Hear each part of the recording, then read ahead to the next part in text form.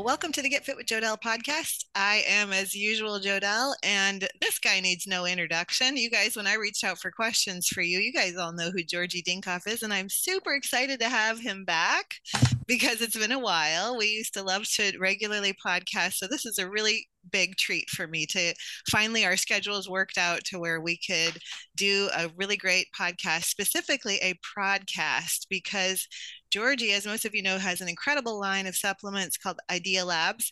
I myself use them and I recommend them to my clients. And so there's a lot of questions that I get about certain products that Georgi has. And so we're going to break those down today and just talk about the benefits and the ingredients and just the really great whole line of supplements. If we can get to all of them, we will. But that way you guys will have a really good, I guess, education about how his line of supplements can improve your health and what to look for when you're on his website and go, okay, this is what I'm dealing with, and this is a product that, according to Georgi, this could really help my, mitochondria or my gut or my brain or whatever it is. So we're going to dive right into that. But Georgi, welcome. Thank you so much Thank for you. coming back. Thanks for inviting me back. I think it's been almost 2 years since the last time we spoke. Yeah, yeah. Probably. So it's great to see you and have you on. So let's start. For those that don't know you, just start by sharing your passion with why you created this line of products and why, in general, you're just so passionate about health. That's what I love about you. It really goes back to the metabolic theory of health, which basically says that we should look at the organism as a system. Any health problem, even though it might seem isolated or it might get diagnosed as an isolated problem, let's say in your liver or your joints or your heart or even mental health, right? Ultimately, it comes down to basically a problem of insufficient energy, insufficient energy production from the food that we're ingesting. And many people say, "Well, I eat a lot of food. How come I'm not generating all the energy that I need?"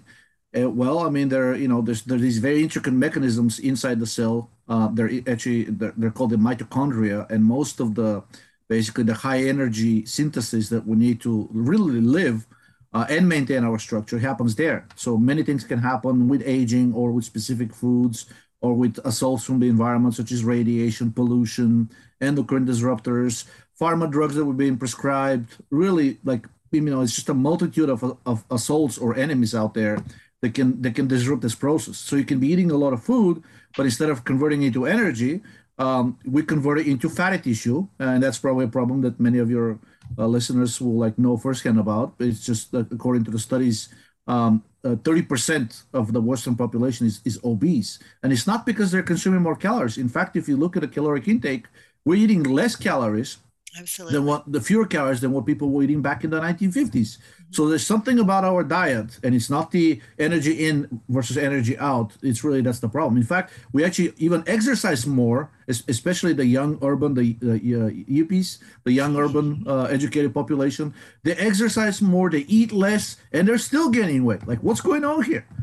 Well, it turns out it's just the composition of the diet, and many of these things that I mentioned are interfering with this mechanism of producing energy from food. So instead of converting it into energy and having this energetic life and healthy life, and really desire for life, we're basically turning into these fat blobs, and we're hopping from one doctor to the other.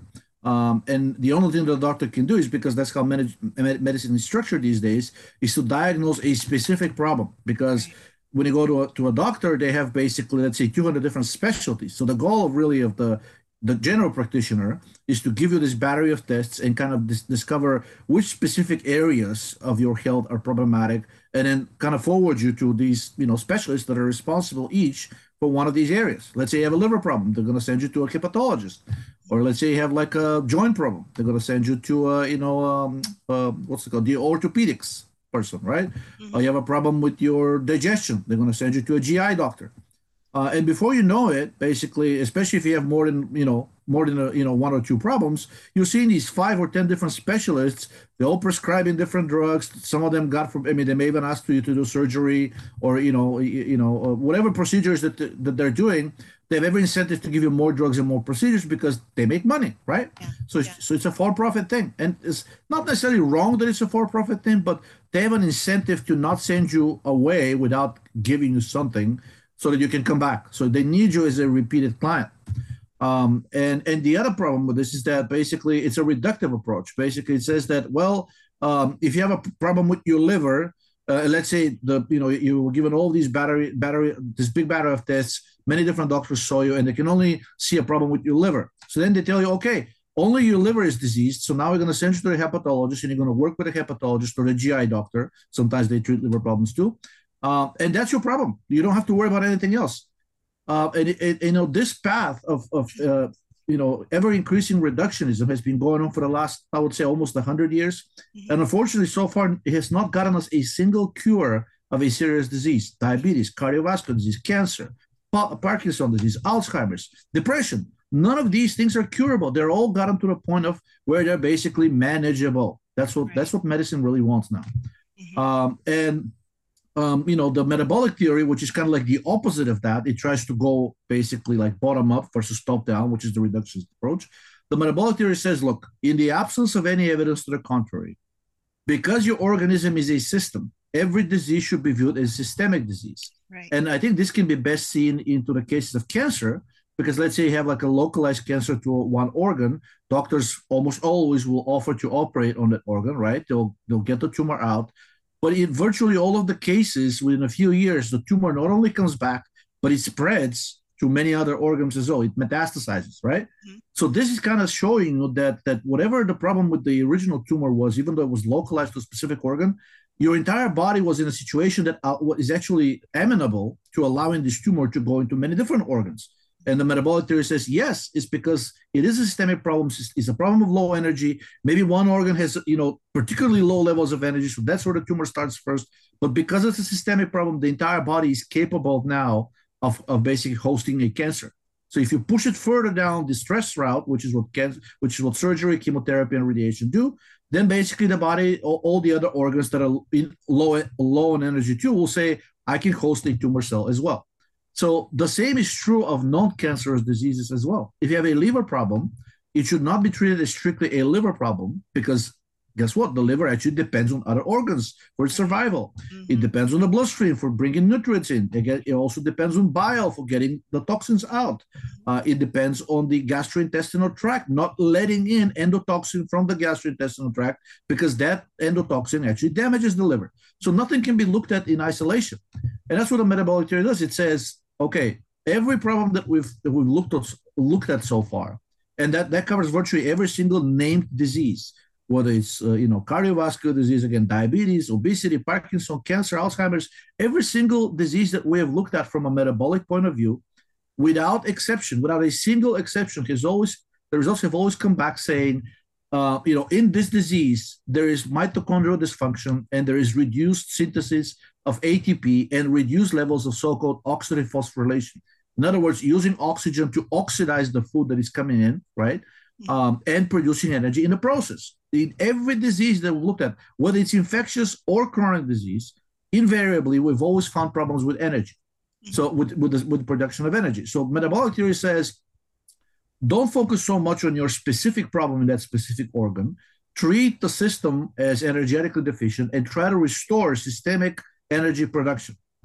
So all of these products that we have, they kind of have this underlying goal of helping energy production, but because the nutrients in them are different, or the chemicals inside of them are different, they have some varying degrees of more specific effects.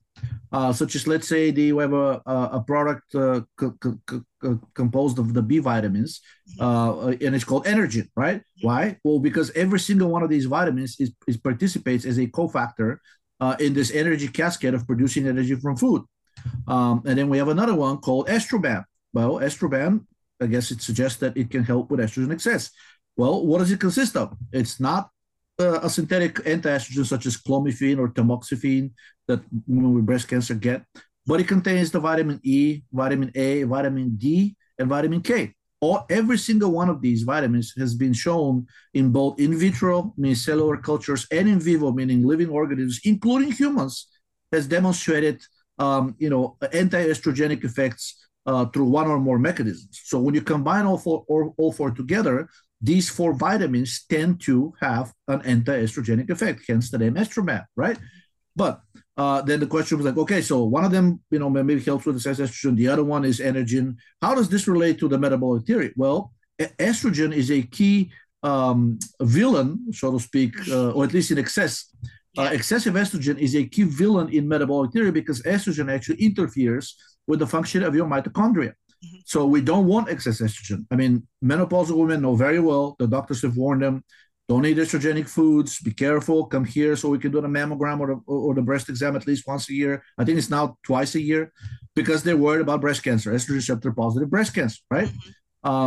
But it turns out that estrogen is not only dangerous for breast cancer. And the reason, by the way, it causes breast cancer is precisely through its anti-energetic effects. It forces your cells to forego the highly differentiated, complex way of producing energy from food through oxidative phosphorylation, and it forces your cell to behave as primitive bacteria or even amoebas or yeast, and only rely on the so-called process of glycolysis, which is one of the three steps in production of energy. And in that process, that is actually the energetic fingerprint or footprint of cancer.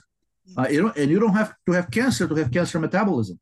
Right. And I think this is a great example of the fact that basically, the problems with your metabolism come first, and only then you get like a localized problem such as cancer in a specific organ. So if we, in theory, if we can at least correct the energetic problems that are starting from the very beginning, we shouldn't be getting to that later point where the body degenerates to the point that it basically starts forming tumors in certain tissues. Mm-hmm. And every single product that we have, even though it's composed of ingredients that have some specific effects on a specific metabolite, a hormone, receptor, or enzyme, the overall goal of every single product is to improve the production of energy, the oxidative production of energy from food. And there are many different pathways that interfere with that production of energy, oxidative production of energy from food. And then basically the products that we have basically attack or at least modulate these different pathways that it can interfere with the production of energy. And there's several of them. That's why we have several products.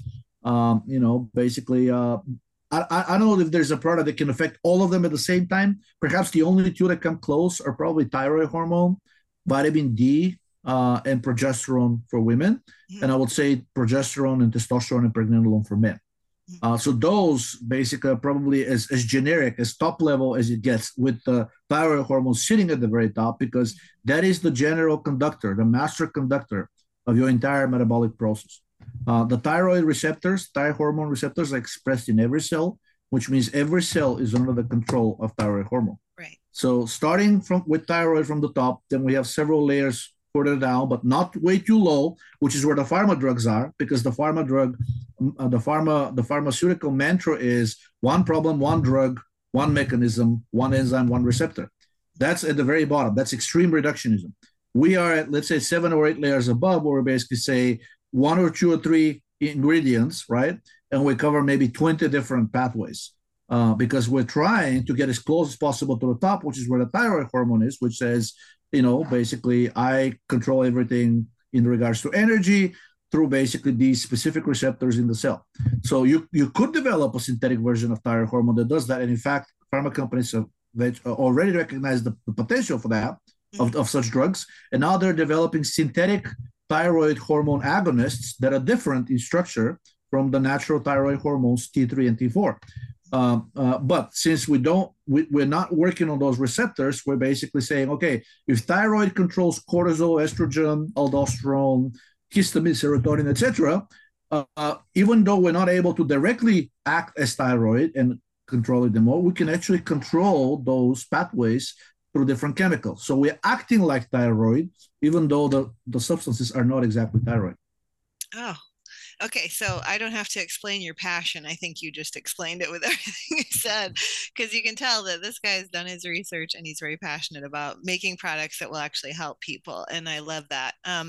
Yeah, I want to unpack something that you said, because I have always felt like things like cancer, diabetes, all the main issues of today, even heart disease, I view them more as a symptom. Now, mainstream medicine sees them as a diagnosis, but aren't they just a symptom of, like you mentioned, that orchestra is out of balance? The system itself is out of balance, right? Yep, it's all balance, and in a specific organ, which maybe happens to be the most energetically compromised, that's where it first manifests, right?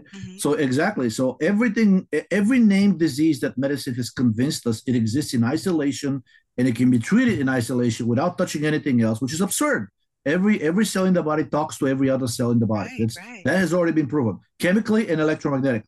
But because medicine cannot handle this complexity, they're saying no, no, no, no. We cannot, of course, nobody, the expression they have is nobody can boil the ocean.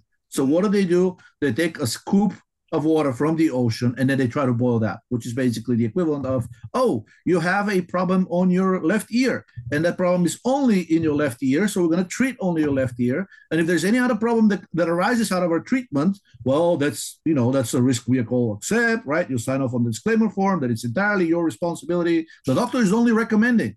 I don't need to tell your listeners that if you go to a doctor's office, the doctor is very rarely recommending. They're usually ordering, even though they're not the ones signing off on the disclaimer. No, I'll be perfectly fine with orders, but if the doctor signs off on the disclaimer form, says that if this doesn't work or makes me worse, it's the doctor's responsibility. No, no, no, no. That's not how it works. You sign off that you, in your, out of your volition, decided that you accept all of the risks with the things that the doctor, quote unquote, recommends, while in reality they're being yelled at. They're being yelled at you, right? All these orders, they're barked at you.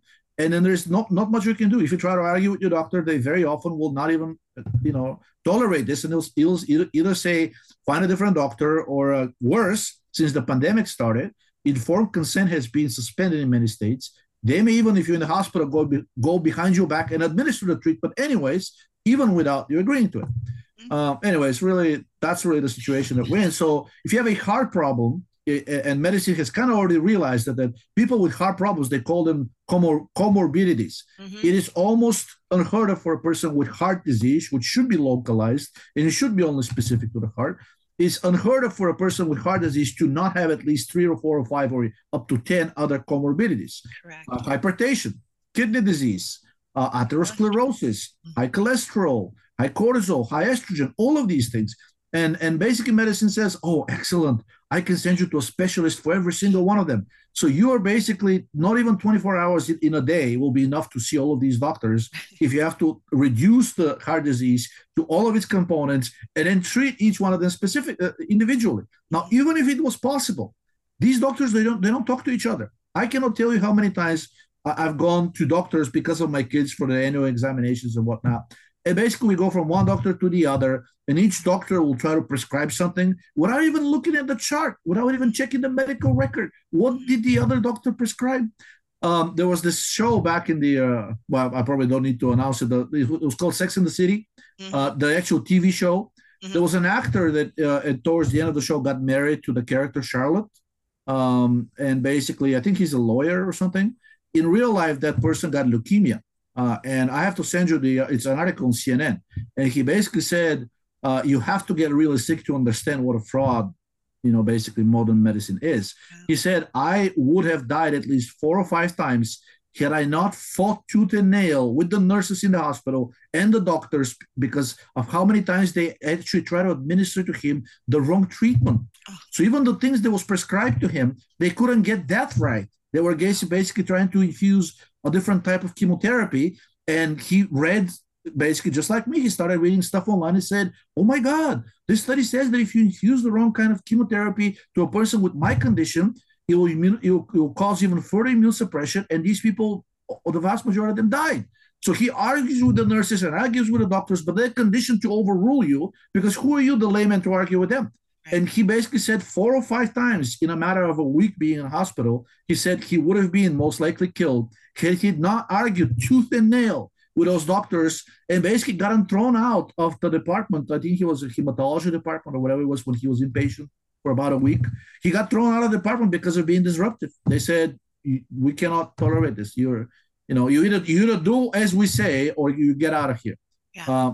It was very telling. He said, after that, he basically says, I treat going to the doctor as basically dealing with a wild animal. It's unpredictable. It cannot be reasoned with. and you always have to watch your back. Yeah, no, that makes complete sense. And that's what I hear in my practice. People are coming into nutrition because they're like, I went to my doctor for this issue, but they didn't offer me anything. They said there's nothing we can do to help you.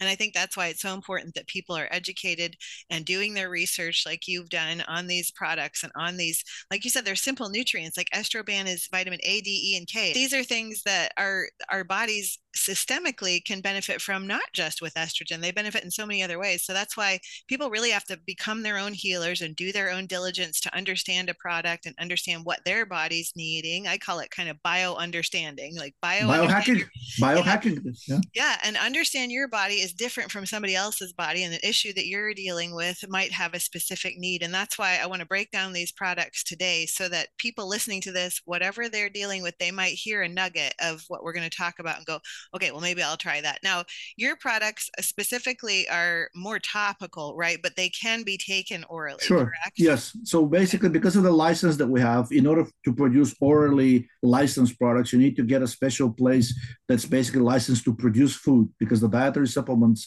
in the United States are treated as basically food additives, right? Mm-hmm, mm-hmm. In addition to that, there's something called a CGMP certification, which costs a lot of money.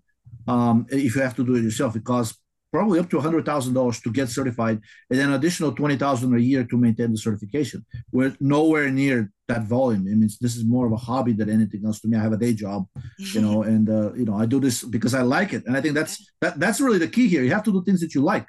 As a side anecdote, because I used to be, I mean, I'm still in the IT business, but I used to be in the more of the startup scene. Mm-hmm. There are these studies that show that almost every unicorn company, as they call it, which is like a company that reached $1 billion valuation within a year of going public, almost every single unicorn company in the States or worldwide was actually started as a hobby. I don't know of a successful company that reached unicorn status that was started by business people getting together in a room and deciding to come up with something that makes money. I mean, who likes that? It just sounds so boring, right? There's so many things in life, and I think another great example is love. Is basically like when you look at two people, let's call it logically, people will say there's no way these people can match with with each other, right? Yeah, but when love is involved, you can see people that are completely incompatible in theory or in logic, but they love each other to death, and that's the way it is, right? So miracles do happen, and what I'm trying to say with this is that basically you need to trust your gut instinct. Another study, actually a formal study, came out, said that compared two types of patients. One, the patients that went with what their doctor said, and then the patients that went with what their gut feeling was. And the patients who basically felt that that something wasn't right, that the doctor wasn't helping, they kept digging, they kept, of course, annoying the doctor or found a new doctor and whatnot. They fared drastically better over the long run, because it turns out that their feeling that something isn't right with them was much more accurate than the doctor's objective tests. Because the doctor cannot feel the way you feel. So all the doctor can do is go by external symptoms and maybe whatever you describe to the doctor and order some biomarkers. Guess what? Biomarkers are not infallible. Biomarkers can be normal when you're abnormal. Right. Biomarkers can be abnormal when you're normal, right? It's really like a long-term kind of thing of how you feel and what do you feel, having a grip on it, so to speak. And what do you feel you have the energy to basically face the world every day.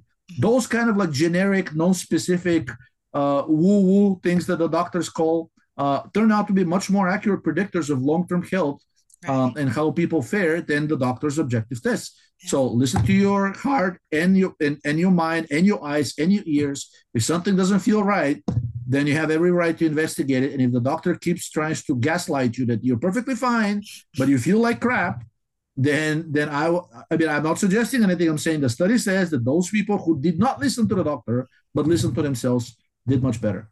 Yeah. Symptoms don't lie. Blood work can be a snapshot in a week, in a month, and a day, but symptoms don't lie. So if you've got these ongoing symptoms, which is what we can talk about when we bring up each of the products, maybe we can say, because we know that these diagnoses are actually just symptoms. We can say, Yep. okay, this product is geared towards somebody with this symptom, even like diabetes, this symptom of diabetes of where you're not managing your sugar. This particular product can help with that. So we Yep. kind of touched on Energen, which is my favorite B vitamins that you have. You have this whole slew of B vitamins with Energen. We kind of touched on Estroban. One of my, probably my top favorite of yours is Magnoil. So you Mhm. want to talk about that? Sure. Magnesium is something that multiple studies, including ones coming out of, I call them out of mainstream medicine, they're basically saying without a doubt, everybody except maybe little kids are magnesium deficient. Mhm. And people will say, well, how come? How come I'm deficient in magnesium, but I'm not deficient in sodium, potassium, or calcium? Well, calcium deficiency is another thing, but it's not nearly as widespread as magnesium deficiency. Mhm. And it turns out that the retention of the three electrolytes, calcium, potassium, and sodium, is actually the body has various mechanisms designed to be able to more easily retain those things from the diet. Not so with magnesium.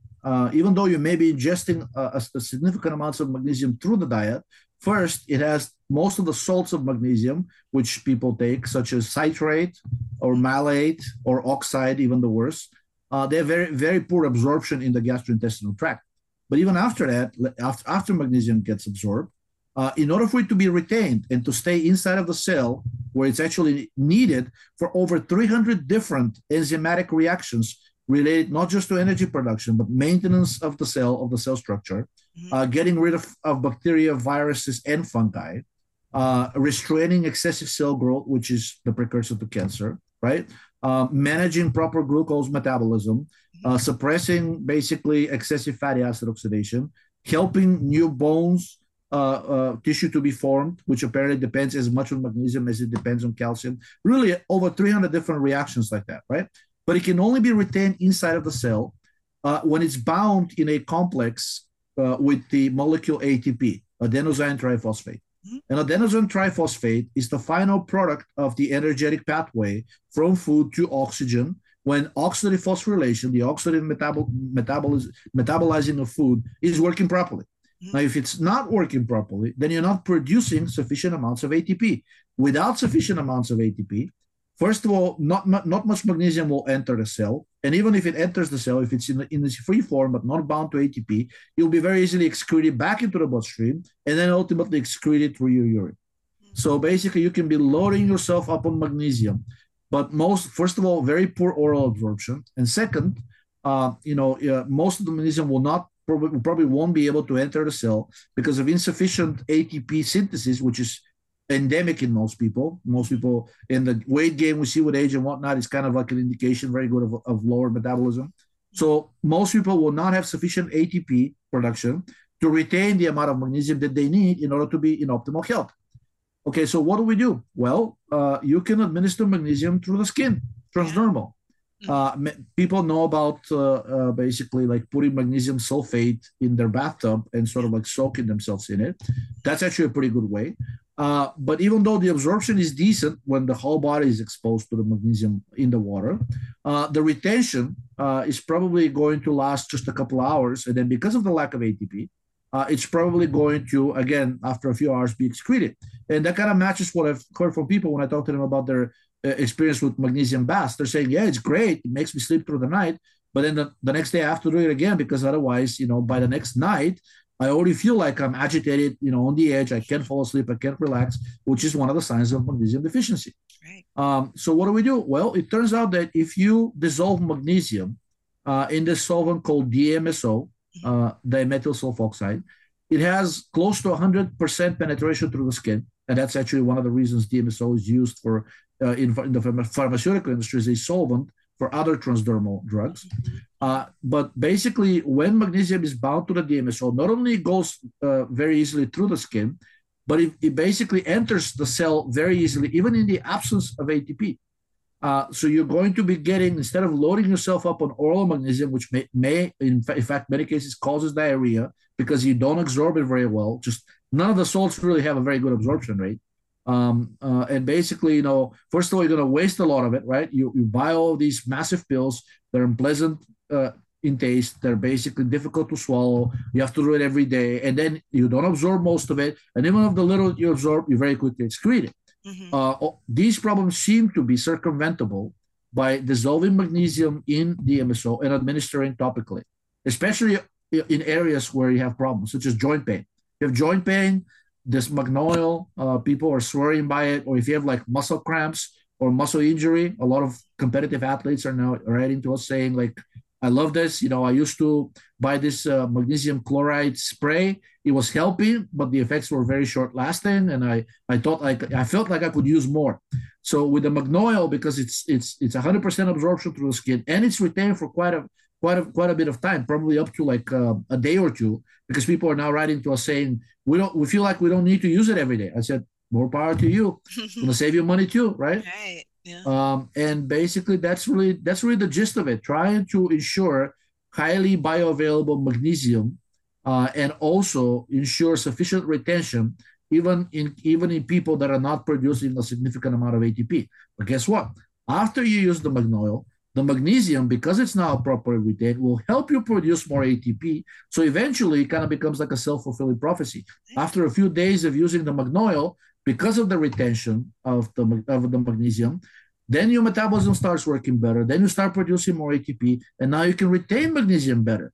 So then, after a few days, people are saying, you know what? After a few days of loading dose, right? After my metabolism recovered, I don't need to use it every day. Basically, I need to only use it when I excrete or lose a significant amount of magnesium, which is what excessive stress or like exhaustive exercise would do, or like a night out on town having 2, 3, 4 drinks. Alcohol is a diuretic, and it's known to increase magnesium excretion among other electrolytes. So only when as needed, right? They don't treat it as a supplement, as a daily supplement anymore. They treat it as in something that, okay, it kind of fixed my issue, and now I only use it if this issue reappears. Which is what we kind of want to be true of all of our products. I don't want customers for life that buy from me every day. To me, this is a sign that the products are not working.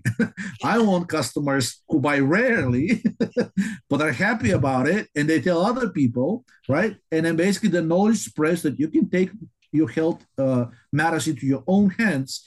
And though the doctor is probably still necessary because they're pretty good at diagnosing, you have to basically then you acquire over time the knowledge. You acquire the knowledge to filter the information that the doctor is telling you, because they're biased. A lot of the stuff that they're saying is wrong and it's reductionist, right? But they can look at your symptoms and say, I think you have a problem in this organ or in this tissue, right? And then knowing the bioenergetic principles and having access to a few supplements, whether from us or somebody else, I mean, the ingredients are available from other vendors too, then you can kind of fix your problems, and then only go to the doctor as needed. We really have to demedicalize society. The way society has gone, and there's this radical Ivan Illich who wrote a few books back in the 70s about deschooling society, demedicalizing society, really deinstitutionalizing society, going back to kind of like the old school libertarian principles that the United States was founded on. We've really kind of like gone astray. We were at a initially we were in a point where we thought that basically all a person needed in life was good food and a good partner and maybe God, right? And then they can handle anything that life throws at them.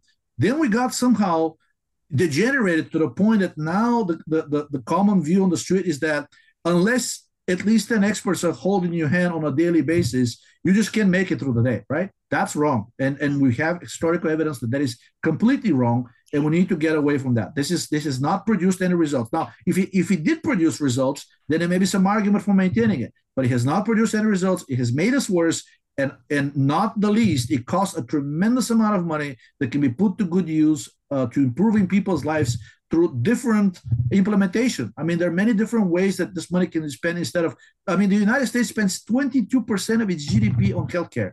And what does the Western world have to show for it?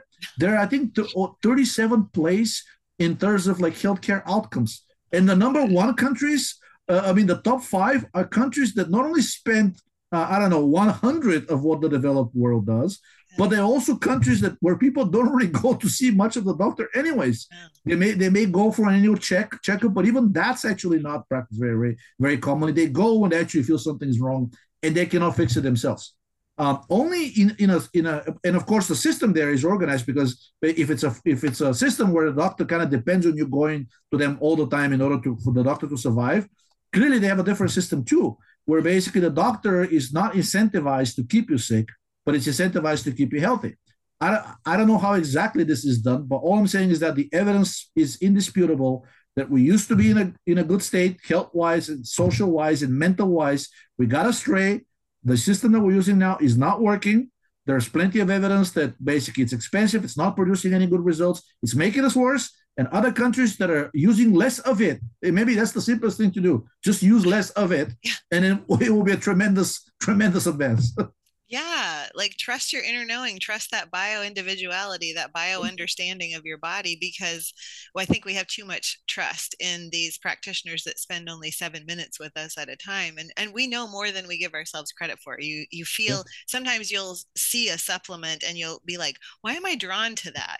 Why do I feel like I might want to try that? So trust that inner knowing, because sometimes it's your body just saying, that's something that I read that ingredient for whatever reason, or I smell that, or I, yeah, I've read something about it that makes me want to try it. So, yeah. okay. How So we Mac, survived for 4 billion years in nature without an yeah. expert holding our hand. We had gut instincts, which Hmm. developed over 4 billion years of evolution to Hmm. basically drive us towards what we perceive as something that's good for us. We Hmm. need to go back to that, or at least partially go back to that, because the way this is going right now, of us completely shutting down the little voice inside us, that's not how that's it's not going in a good direction. I have a my boss in the old job used to be I was a special ops guy, and he basically so he's seen a lot of war, spent maybe 20, 25 years in an environment that does not forgive even a single error. He said, you know what, son, at the end of the day, because he's like, I don't give life advice, but if you have to give one advice, I'll tell you this: at the end of the day, life comes down to two very simple rules. Number one, it's all about the little voice inside you most civilians don't even hear. Number two, if that voice tells you that there is a doubt, then there is no doubt. So Hmm. he's saying, at least when it comes to people, and especially as doctors, he had the same attitude towards doctors as me. And he's been on a battlefield, he's seen combat medics. And he's basically saying, if you feel somebody's BSing you, like he's like, there is no doubt, walk away. You'll be Hmm. better off trusting your gut instinct and trying to do something else than listening to the expert who somehow, without a failure, continues to fail in their effort to fix you. He's like, why does he have to drag on for years? I mean, all you need is a few interactions with a person like that, and you know that they're not the person for you. You walk Yeah. away. Yeah.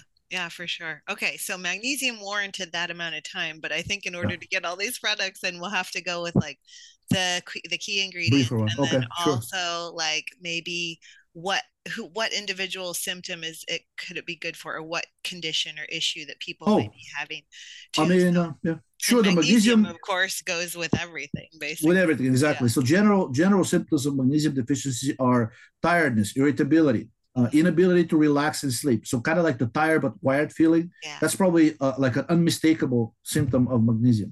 So Hmm. you're low on energy, but you can't really sleep because you're low on energy, and that Right. because the body kind of wakes you up every couple hours to ask you to eat Hmm. because it needs the energy, but it's just not produced properly. So what else? Depression is actually a very very common and very reliable sign slash symptom of magnesium deficiency.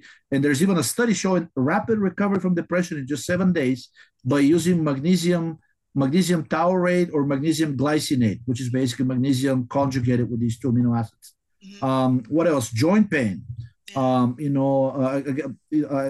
cognitive dysfunction, sexual dysfunction, skin problems, nail problems, hair problems, connective tissue problems, all of these things where magnesium participates. I mean, if magnesium participates in over 300 different Yeah. enzymatic reactions, considering that there are only about 450 of them total, then basically any problem that you have can probably be traced down to magnesium deficiency, which is kind of is a bit misleading, but also telling, because you'll think like, oh, this one ingredient, right, is very reductive. No, it participates.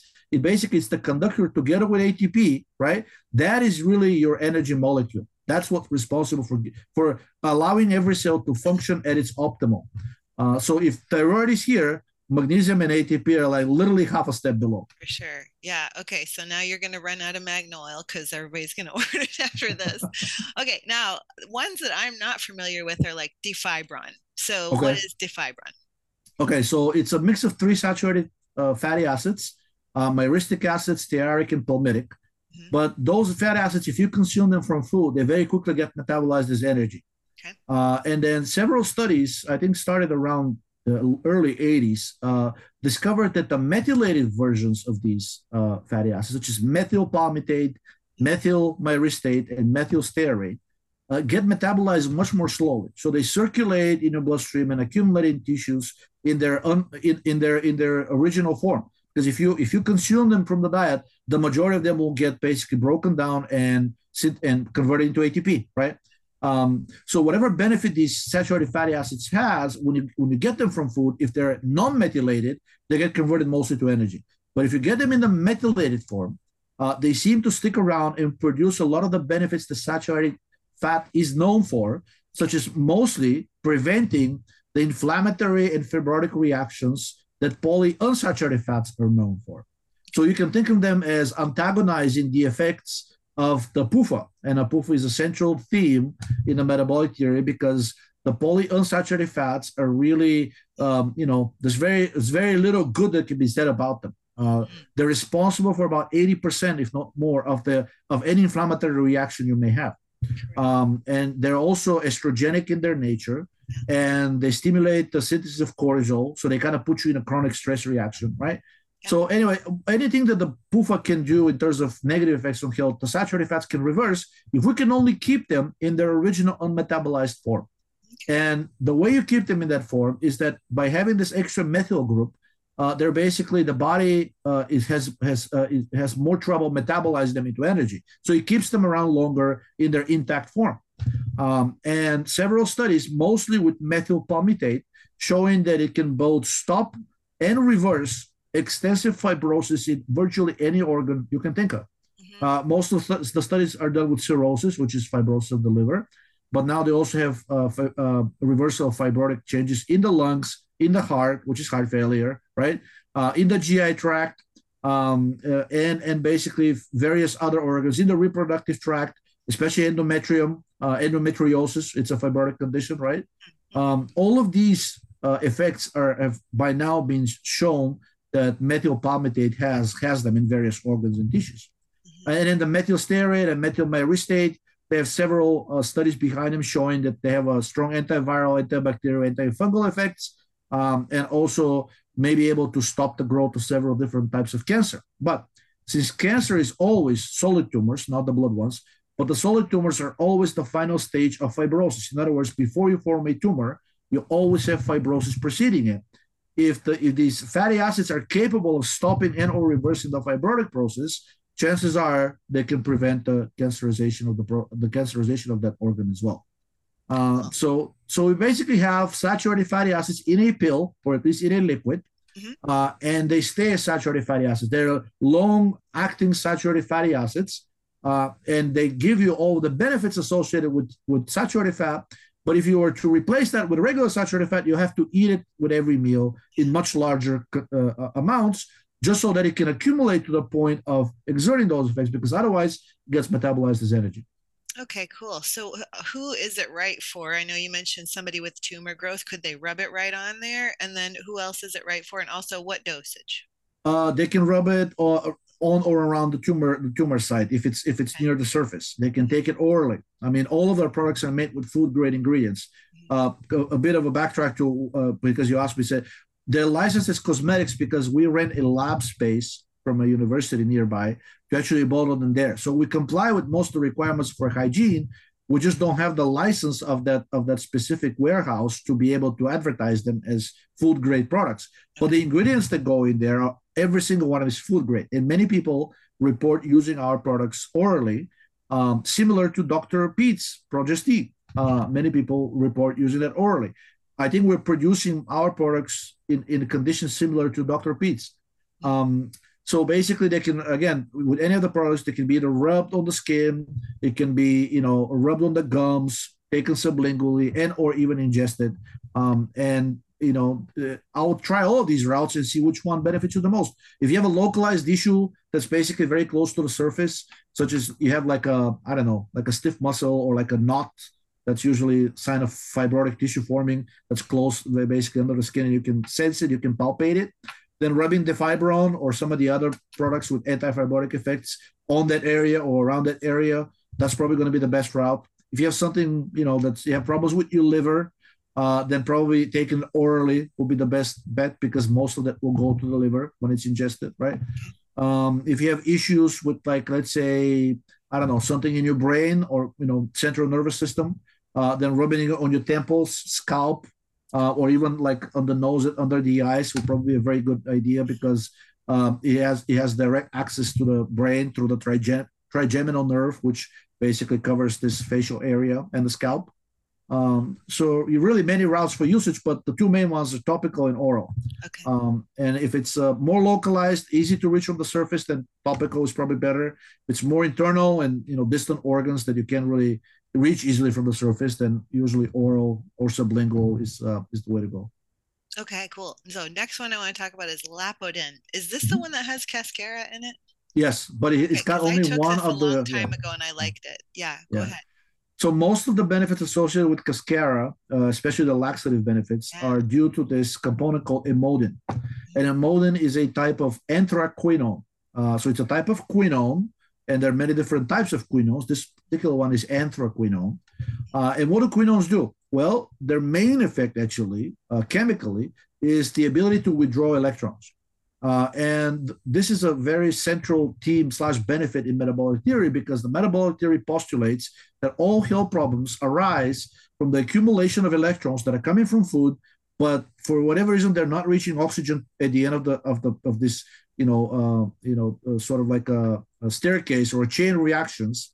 They're not reaching oxygen at the end, so they build up, and and this excess of electrons, unless it's basically consumed in different reactions, such as synthesizing fat, is an emergency process to get rid of excess electrons.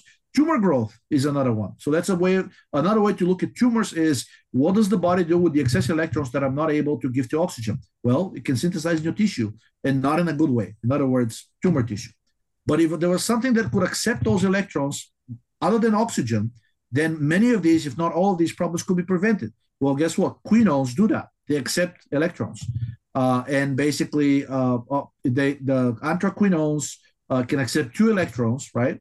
And then, so in other words, the quinones are oxidizing agents. Anything that accepts electrons, withdraws electrons, is considered an oxidizing agent. So all of the oxidizing agents, such emodin is one of them, vitamin K is another one. The coenzyme Q10, which probably most people are familiar with, is also one. It's produced endogenously in our bodies to help with the metabolism of food, right? All of these electron-accepting agents are very, very beneficial. So emodin's primary effect, probably the most systemic one, is the fact that it accelerates the metabolic chain, right?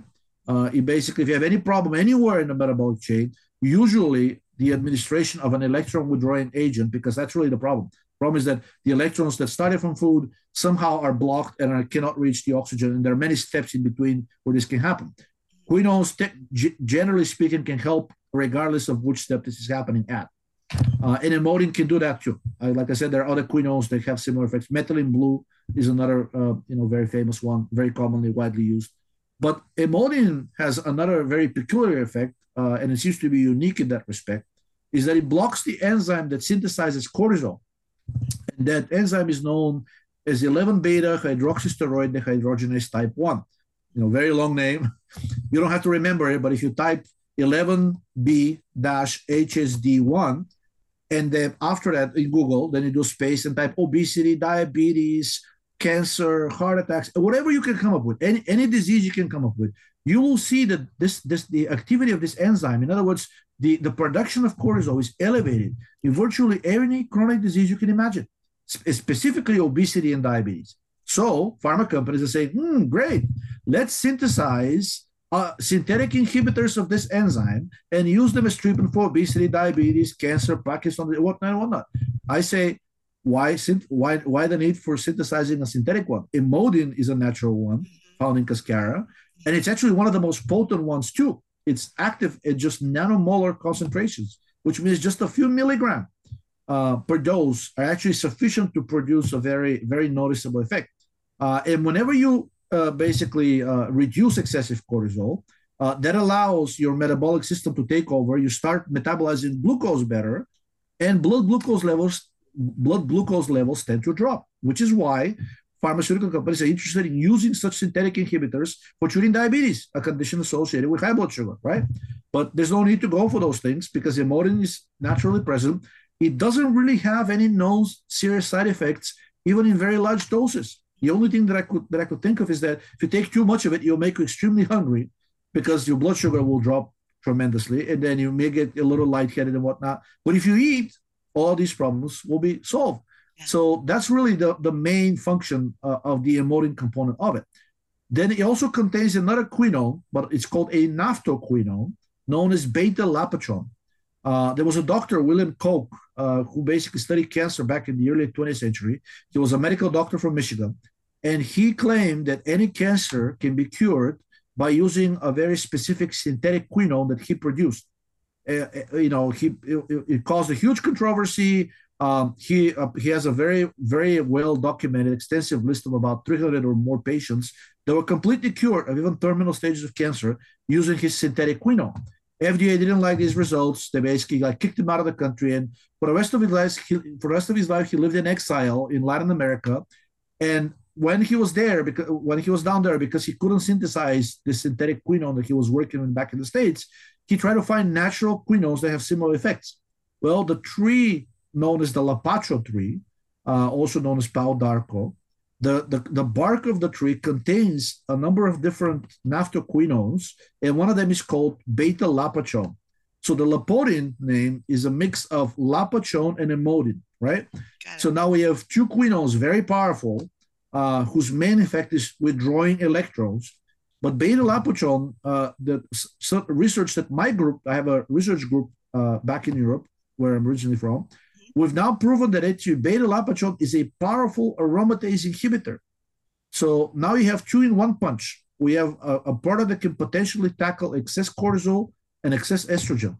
And these two hormones are responsible directly for any chronic condition you can imagine. If they're elevated, I guarantee that you'll develop at the very least diabetes. And if this continues for too long, eventually, because of especially the high estrogen, you'll probably be subject to the development of a number of different endocrine cancers, especially estrogen receptor positive breast cancer, but also endometrial cancer, speaking of the women, of course, uterine cancer, ovarian cancer, cervical cancer, all of these cancers that medicine kept claiming for years that they had nothing to do with hormones now turn out to be driven by estrogen and cortisol. Triple negative breast cancer. Medicine says, without a doubt, this cancer can never be affected by hormones. Guess what? Recent studies came out saying if you block cortisol, this cancer disappears. Yeah. So lapotine has components that have been shown in studies to be able to restrain excessive levels of cortisol and estrogen. And their cardinal effect, really, in my opinion, which is kind of corroborated by Dr. Koch's work, is their effects as electron withdrawing agents, which helps the entire metabolic chain. Oh, cool. So yeah, that one is so good for also, like I was using it. I felt like there was a difference in my energy before bed. Like it was like a calming energy if I even used it before bed. Maybe other people get energy from it, but I think it's the 11-HSD aspect that you mentioned, because that, from what I understand, the cell will reactivate cortisol and turn it back into this active like fight or flight. The 11-HSD. So if it's suppressing that, then maybe that's why that's calm energy before bed. It was like not letting that get activated or whatever. So that was really cool. There are people with this condition called Cushing syndrome or Cushing disease that produce a lot of estrogen. A lot of cortisol. One of the defining symptoms / signs of this is that they are manic. They basically are in a state of mania, which is cortisol causing it, and they cannot sleep. They're basically suffering from chronic insomnia because of this high levels of the stress hormone cortisol. And when they give them an anti-cortisol drug known as mifepristone, also known as RU486, these people immediately relax and they're able to have nice restorative night of sleep. So that's the anti-cortisol effect is causing that. So any other compound / chemical that can be able to restrain excessive cortisol is probably going to result in improved sleep as well. Love that. Yeah, I had a good friend that died from Cushing, so I wish I could have tried that on her before I didn't know about it. Next one I wanted to mention was Pyrosat. because that when I tried that, that felt like I could handle carbs better. So tell us about that briefly. So there's this thing in the cell called the Randall cycle, which was postulated back in the early 1970s by a doctor. His last name is Randall, and he was saying that basically there are only two substrata that the cell can use for energy. It's either carbs or fat, right? And then some people say, well, what about protein? Well, you cannot directly oxidize protein. Actually, first has to be converted to glucose by the liver in the process of gluconeogenesis. So ultimately, the two final raw materials for energy for the cell are either fat or glucose. And then Mr. Randall, Dr. Randall, noticed that at any point in time, the cell can oxidize either one or the other. And increasing the levels of one basically favored the oxidation of that particular substrate through competitive effects and was kind of like outcompeting the other. So if you basically flood the cells with fat, their levels of fat oxidation will increase, but their levels of glucose oxidation will precipitously drop. Conversely, if you feed the cells glucose and or increase their oxidative, the redox balance towards oxidation, they're going to be able to oxidize a lot more glucose, but they will not oxidize as much fat. And that became known as the Randall cycle. In other words, you either at any point in time, you're either mostly oxidizing fat or you're mostly oxidizing glucose. And in the metabolic theory, also corroborated extensively lately, demonstrates that excessive oxidation of fat is actually the thing that's leading to a host of, a number of different chronic conditions, especially diabetes and cancer. The excessive oxidation of fats is now being proven in type 2 diabetes. And in fact, they're administering, there's a drug, which is a derivative vitamin B3, and the drug is called acp-mox. It's a derivative really of niacin, which is nicotinic acid, and it's basically one of the types of vitamin B3. So now they're administering these drugs that are known to lower the supply of fat to the cell. And when you lower the supply of fat to the cell, but you allow glucose to go, unrestricted, then the cell will switch over to oxidizing glucose. There's nothing damaged about the cells in neither cancer nor diabetes. It's all about the fuel that they're being given at the time to oxidize. So Pyroset is a combination of two ingredients, pyruvate and acetoacetate. And the reason they're there is basically, like I said, if you want to favor the oxidation of glucose, now that I've said that the excessive oxidation of fat is pathological, if you want to favor the oxidation of glucose, you either have to supply glucose or one of its byproducts, which pyruvate is one of them, right? It's also capable of outcompeting the fats, and also shift the redox balance towards oxidation. Because on the way of glucose oxidation, there's this rate, they call it rate limiting. It's kind of like a gateway door, right? And basically how well that door works determines how well we'll be able to oxidize the glucose. And pyruvate has to enter through that door. Well, for pyruvate to enter through that door, the door is most widely open when the cell is in a more oxidized state. And the way you put the cell in a more oxidized state is you either administer quinones, which we mentioned already, the oxidizing agents, or you administer things that can raise the cell's NAD to the NADH ratio. In other words, other oxidizing agents. And acetoacetate is actually a ketone body we produce, and it's known to have an oxidizing effect. In fact, studies with animals demonstrated that the administration of the equivalent amount of what's found in Pyroset drastically shifted the redox balance towards oxidation and made the animals blocked almost completely their ability to oxidize fat. So which means that if you ever had problems with oxidation of glucose, that suggests you are over-oxidizing fat because there's no damage to your cells. Simply, if you cannot oxidize glucose, means something is in the cell, forcing them to oxidize fat, or you're simply supplying too much fat. Well, if you actually kind of force the cell to oxidize glucose, then whatever problems you have with glucose oxidation are likely to disappear, and you're going to actually start craving more glucose because you're metabolizing it. People that have obesity, diabetes, in general, issues with oxidizing glucose, they don't crave glucose much. They actually kind of feel almost like a bit of an aversion. But as soon as you give them something that improves their oxidation of glucose, lowering cortisol is one of them, as I mentioned. Cortisol's effects, actually, two main effects is fight inflammation, keep blood glucose high. Conversely, if you lower cortisol, blood glucose drops. You start craving glucose. And when it comes to Pyroset, if you actually suppress the oxidation of fat and or increase the oxidation of glucose, the blood levels of glucose will drop and you will crave more glucose. So it's kind of like a supplement that's developed for people who have problems with oxidizing glucose, and that's literally everybody. I mean, you don't have to have a chronic disease in order to have problems with glucose oxidation. Yeah. Studies have shown that with increasing age, our ability to oxidize glucose declines, and we tend to stay predominant in fatty acid oxidation side of the Randall cycle. And if you actually reverse this, if you give people drugs that block the oxidation of fat, then these people, in many cases, many of their chronic problems disappear. In other words, simply switching the fuel of the cell from fat to glucose tends to restrain and or correct many acute or chronic issues that you may be having. So that's really the goal of Pyroset, is to mimic actually a drug which was on the market. It's called meldonium, also known as mildronate, and it's used by many athletes as a doping drug because it improves performance. Yeah. How does it improve physical performance? By improving the oxidation of glucose. How does it improve the oxidation of glucose? By blocking the excessive oxidation of fat. And that's really kind of what Pyroset is doing, but with over-the-counter ingredients. There you go. And now they don't have to get their doping drug. They can just buy the Pyroset. Exactly. Yes. Now that it's officially a doping drug, it's much more difficult, much more dangerous to obtain. Yeah. Customs will block it. And if they catch it, they'll actually send you a letter saying, you can import this. It's not a drug in the States, but it's banned as a performance-enhancing drug. Right. So we're going to confiscate it. Okay, you still have so many more products we got to go through. So let's do some of them as rapid fire, because some of them are pretty easy. Like sure. The calciferol is a vitamin D, right? Vitamin D, yep. Yeah. And then the retinol is vitamin A, right? Exactly. Okay.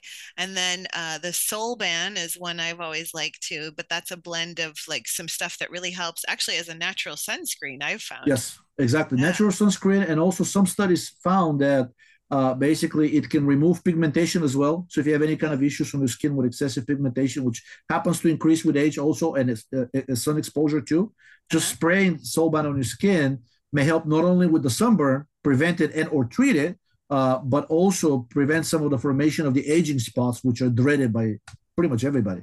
Okay.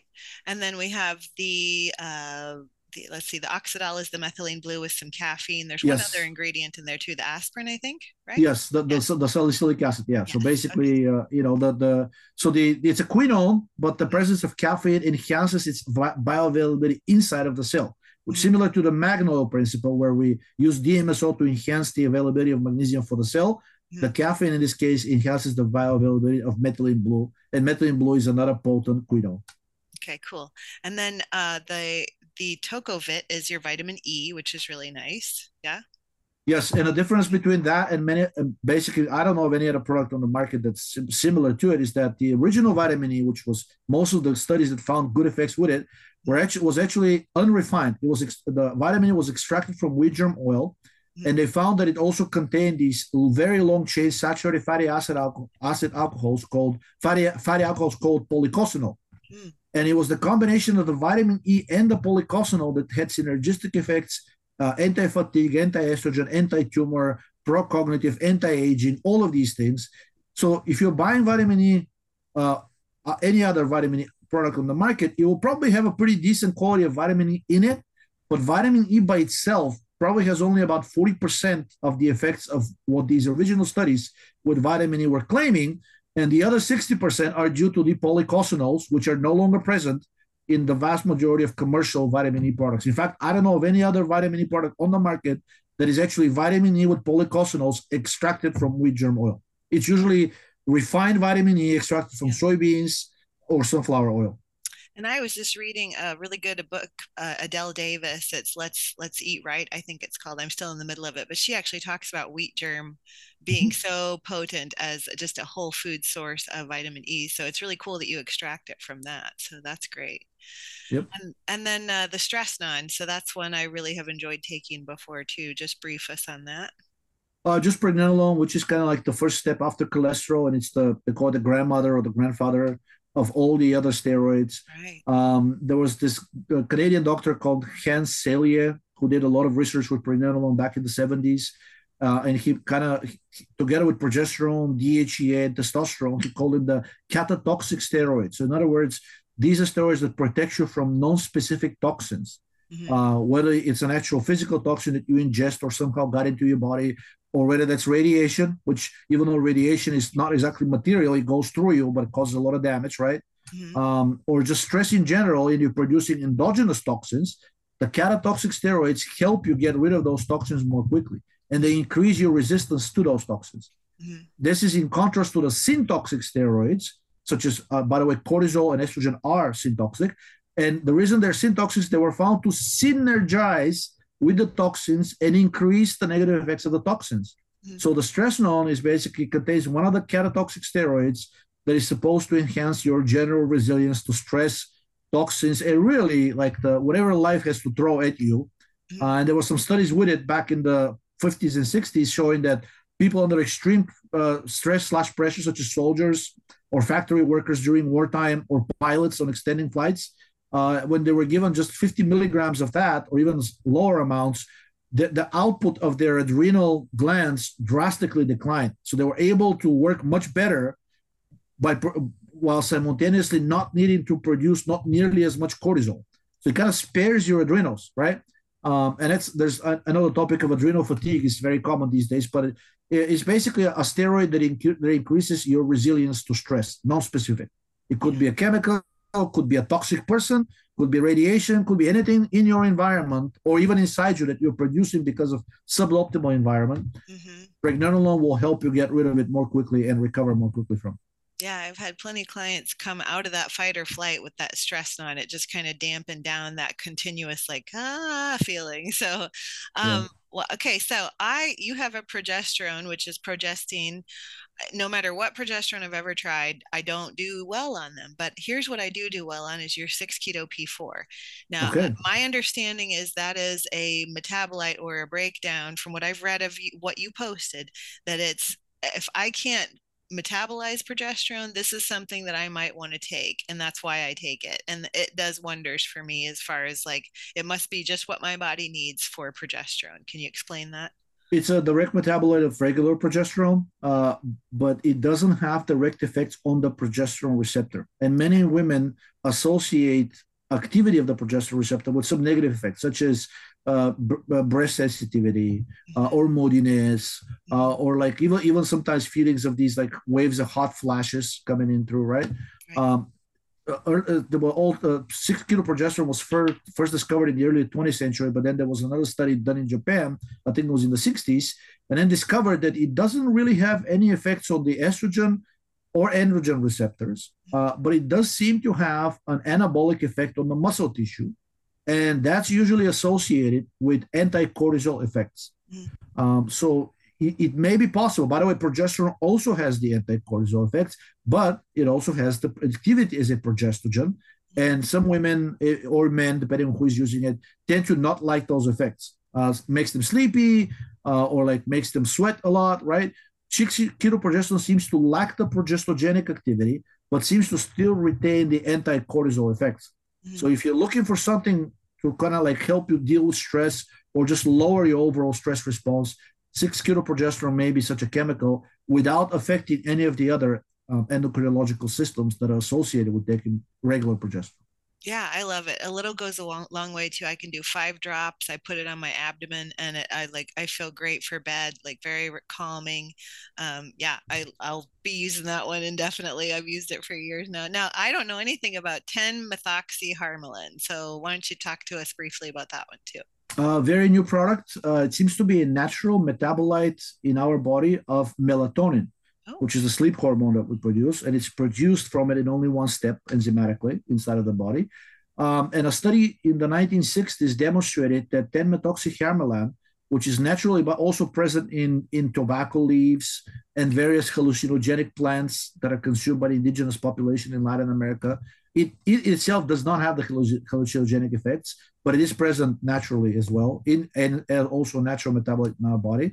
So a study in the 60s found that 10-methoxyharmone has almost the same potency as LSD as an anti-serotonin agent. Wow. And basically, since typical doses of LSD to produce a profound anti-serotonin effect are about 100 to 200 micrograms per day, um, basically a dosage twice as high was able to produce the same effects according to that study when using methoxyharmalan.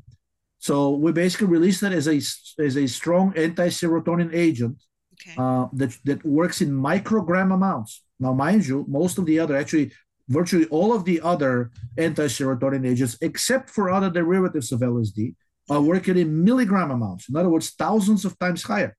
So when you have an anti-serotonin agent that works in microgram amounts, this is actually good because the lower the dose, the lower the potential for side effects. Okay. And also it's been shown that the beta carbolines, which is the family of molecules to which methoxyharmalan belongs, have a very strong anti-Parkinson effects and in general pro-cognitive effect. They were able to demonstrate the reversal of dementia and movement disorders, which is kind of like animal model for Alzheimer's and Parkinson's disease, by giving them beta carbolines, including 10-methoxyharmalan. And I associate those benefits with its activity as a serotonin antagonist. Non-specific serotonin antagonist, similar to LSD, but without its hallucinogenicity. Much safer then too. Okay. Yeah. Especially with microdosing too. All right, I'm going to let you pick one more because I've only got time left for one more. And we actually, you guys I reached out and you guys are so good about questions. You asked a ton of questions for Georgie, and I apologize, we're not going to get to them today. So we're going to come back and do a whole podcast on your questions because they were wonderful, and there's so many of them. Georgie, just wait till you hear them all. So we'll schedule that Okay. too. But tell us about your favorite, maybe one that we haven't touched on yet as we wrap up here, and then maybe we can save some more for the Q&A. Let's see, product or service, because now we have a service also associated with that. Oh, well, maybe we need to talk about that. Go ahead. Okay. So many of you readers, listeners probably know that there is a way to test your minerals in hair and nails, right? So we basically launched a service. Actually, the vast majority of testing services around the world are using hair. But several people asked Dr. Pete, and then he said, I think, if there is a way to test these minerals in nails, it'll be much more reliable because the nail absorbs a lot more from the bloodstream. Absolutely. So it'll basically be like a better, kind of indication of your status on different minerals. Yeah. So we launched this service, and now we can test both hair and nails for over 50 or 60 different minerals: calcium, magnesium, potassium, sodium, sulfur, selenium, zinc, anything you can imagine, including heavy metals and other toxic minerals, right? We can test them in a tiny specimen of nail or hair. And on top of that, we now are capable of testing steroids in both hair and nails. And people say, well, what's the advantage? Well, the advantage is actually, you mentioned it, is that when you go to a doctor and you do a steroid test, this is a very kind of like a point-in-time snapshot. Your steroids change in a matter of minutes and sometimes even seconds, correct, depending on your stress environment, whether you've eaten or not, how you slept last night, whether the weather is gloomy or sunny, etc. All of these things affect the steroids. And if you go to a doctor on that specific day, there's very good chances that the steroid profile that is going to be reflected by this one point in a time, sort of like point in time snapshot, is not indicative of your average level, right? The way you actually feel on a daily basis when you're in an optimal or even suboptimal health.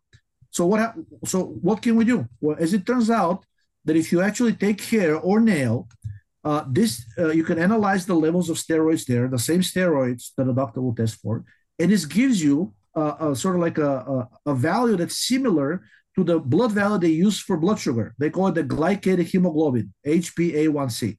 And what this does is gives the doctor an idea of your average blood sugar levels over the last 3 to 6 months, right? That's better than pricking you every day and testing your blood sugar every day for 3 to 6 months. Nobody likes that, right? So they have a biomarker for blood sugar called glycated hemoglobin. Well, it turns out you can do the same thing with steroids if you analyze them in hair or nails, because these tissues grow much slower. They are composed of cells. They're keratinized, but initially they contain cells, right?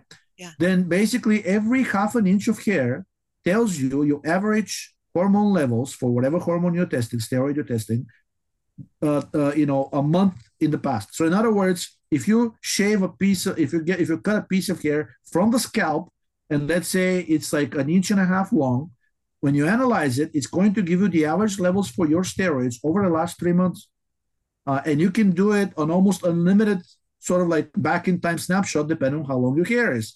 Since you have these gorgeous locks. If you send me like a piece of hair that's cut from the scalp and that is 6 inches long, I will tell you the average levels of your hormones over the last year. Yeah. You cannot do this with blood. No. I mean, sure you can, but you have to go and get pricked like every single time and it has to be pretty often, right? It cannot be once a month over a year because again, it's a point in time snapshot. You'll probably have to be like on a weekly basis or even like several times a week over a year in order to get your true levels of your hair. Then average the results. Then you get basically like what your levels really were, right? Yeah, yeah. So we avoid that by testing the levels of the steroids in hair or nail. And now you basically have the equivalent of the glycated hemoglobin, but for your steroids. So if you really want to know whether and the other thing is, the other advantage is that we are showing intracellular levels. Yeah. When you go to the doctor and you get the blood test, it shows you what the levels are in the blood. That does not mean much in regards to what the levels of that specific steroid are in the cell. Many, especially it's already proven in women specifically with breast cancer. Menopausal women have very low estrogen in the blood, but extremely high estrogen in breast tissue, especially if the breast is already cancerous. There's like a tumor there, right? Okay. A regular blood test will not catch that. Doctors know it. They'll tell you that menopausal women have low estrogen in the blood. So they treat menopause as a condition of estrogen deficiency. Guess what? When we tested the estrogen of menopausal women in hair and nails, it was through the roof. Yeah, I'm sure. So, and the reason we were able to do that is because actually hair and nail are composed of cells, and we're looking at intracellular levels of steroids, which is normally only achievable through biopsy, which is painful, expensive, invasive, whatnot. Most doctors won't do it unless they suspect cancer. So now we can do it, and we can extend this analysis far back in time, several months up to a year, actually for as much hair as you can send us, depending on the length of hair. There's no limit, provided you have sufficient hair. And we can give you sort of like an aggregate result for any hormone that a doctor will be willing to test you for. The androgens, the estrogens, the precursors like pregnenolone and progesterone, the glucocorticoids, the mineralocorticoids like aldosterone. And now we're actually starting to test other things like thyroid. We can already test in the cell. We should be able to test vitamin D. And now we're also working on testing the neurotransmitters, serotonin, dopamine, and their metabolites. So these services are already publicly launched, and people can order them from our website. I can send you the links because they're not on the... Right, yeah. I see it on bioanalysis. Oh, you do? Yes, yeah, yes. There's a tab of bioanalysis. And oh my gosh, this would save people so much money. It's so much more affordable than lab testing and the Dutch test and all the things that are out there that really don't give you a complete picture. This is so cool. I mean, can you share with them the website, and then they'll just look for that bioanalysis tab? And I'm definitely going to do this. Yes, it's idealabs.ecyed.com. And then there's 3 categories. One of them is bioanalysis, and the things are listed there. Yeah, I'll be sure to put that in the show notes too. They can click right on it. So these tests combine effectively a blood test, a biopsy, and a Dutch test into one. Because if you do any one of these on its own, it gives you a picture, but it's either incomplete or like very time specific. By looking at tissues, which is what, because nails and hair is basically dead tissue, but it was alive at some point and it is composed of cells, then we're basically kind of doing the painless version of biopsy, and we can extend it back in time to almost any time period you want. Awesome.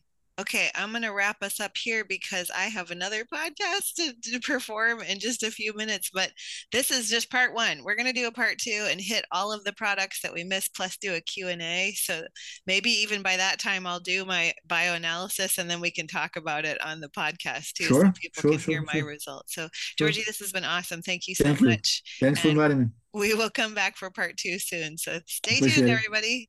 Bye for now. Thank you. Yeah, awesome. I just love how unique you are, and that your needs and diet are as unique as your fingerprint. That's why not every diet in the world will work for you. We need a special one just for you. And as a nutritionist, I believe in your bio-individuality, and it's my job to act as your nutrition detective and find the root of your issues and create a more optimized you 2.0. I don't put one diet together that works for one other person. Every meal plan or protocol I put together is unique to the individual's needs. So you personally, are you looking to ease digestive distress, dial in your sleep, maybe lower environmental stress that could be causing undue anxiety? What about food struggles, maybe emotional connections to food? Or maybe you're simply suffering from diet confusion and just not sure where to start to improve your health. That's where I come in. So let's set up a free 15-minute call to see if I'm right for you. All you're going to do is simply email me at getfitwithjodelle, that's JODELLE, @gmail.com, and let's just chat. Let's chat about you. Let's see if we're a good match when it comes to getting you the results that you have been waiting for. And no matter where you reside, you could be in China, Brazil, Chicago, or somewhere in between, we can connect via Zoom or phone or any way you like. So reach out to me, getfitwithjodelle @gmail.com, and let me be your guide as you dial in your health once and for all. I'm feeling a little blue today, but in a good way, because I took my methylene blue, that is. 2 of my favorite supplements for optimizing my mitochondria, those little energy factories in virtually every cell of our body, are a product called methylene blue and also magnesium. And both can be found, really great sources, at lifeblood.co. The most authentic and well-researched form of methylene blue and magnesium that I have found to date is the one carried by Lifeblood. We know magnesium is our calming mineral and responsible for over 800 different processes in the human body, helping with calming you for sleep, easing constipation, creating a better heartbeat, thwarting chocolate cravings and sugar cravings, and even easing leg cramps and spasms, plus much, much more. And I don't know where I'd be during the last 3 years, during a time when many around us were ill, without my methylene blue to keep my cells' immunity going. Methylene blue is antiviral, antiparasitic, antimicrobial, and even helps combat candida overgrowth. You can get yourself my 2 favorite supplements by clicking the link in the show notes for Lifeblood and using my promo code JODELLE, JODELLE, to save on your very own purchase of those 2 items or any of the wonderful products at Lifeblood. Again, that promo code is JODELLE to save, and just visit the show notes below and click the link. I think you'll be glad you did. Did you know that just 1 hour of blue light after the sun goes down can cause insulin spikes, sugar cravings, and throw off your melatonin production? It could be the reason why you're reaching for something sweet late at night. And virtually everyone I meet with tells me they wind down at night with a television or a little rectangle in their hand of some kind. So while I might not be able to have you get rid of that little rectangle in the evening, an easy and simple fix is blue light blocking glasses to block out that television, the smartphone, the tablets, those household LED lights, and even the fridge light if for some reason you need to be in the fridge after the sun sets. And Swanwick Sleep makes my favorite brand. I watched my clients' sleep transform and their late night munchies abate simply by wearing these glasses when the sun sets. You can get yours in the show notes below by visiting the Swanwick website and using my code FIT410. That's FITFOR, the number 10, for 10% off your purchase. And just so you know, they have anti-blue light night lights for the kids' rooms and anti-blue light bulbs for your bedside lamp. Blue light doesn't have to destroy your health, and you don't have to change your evening habits, just simply change your eyewear.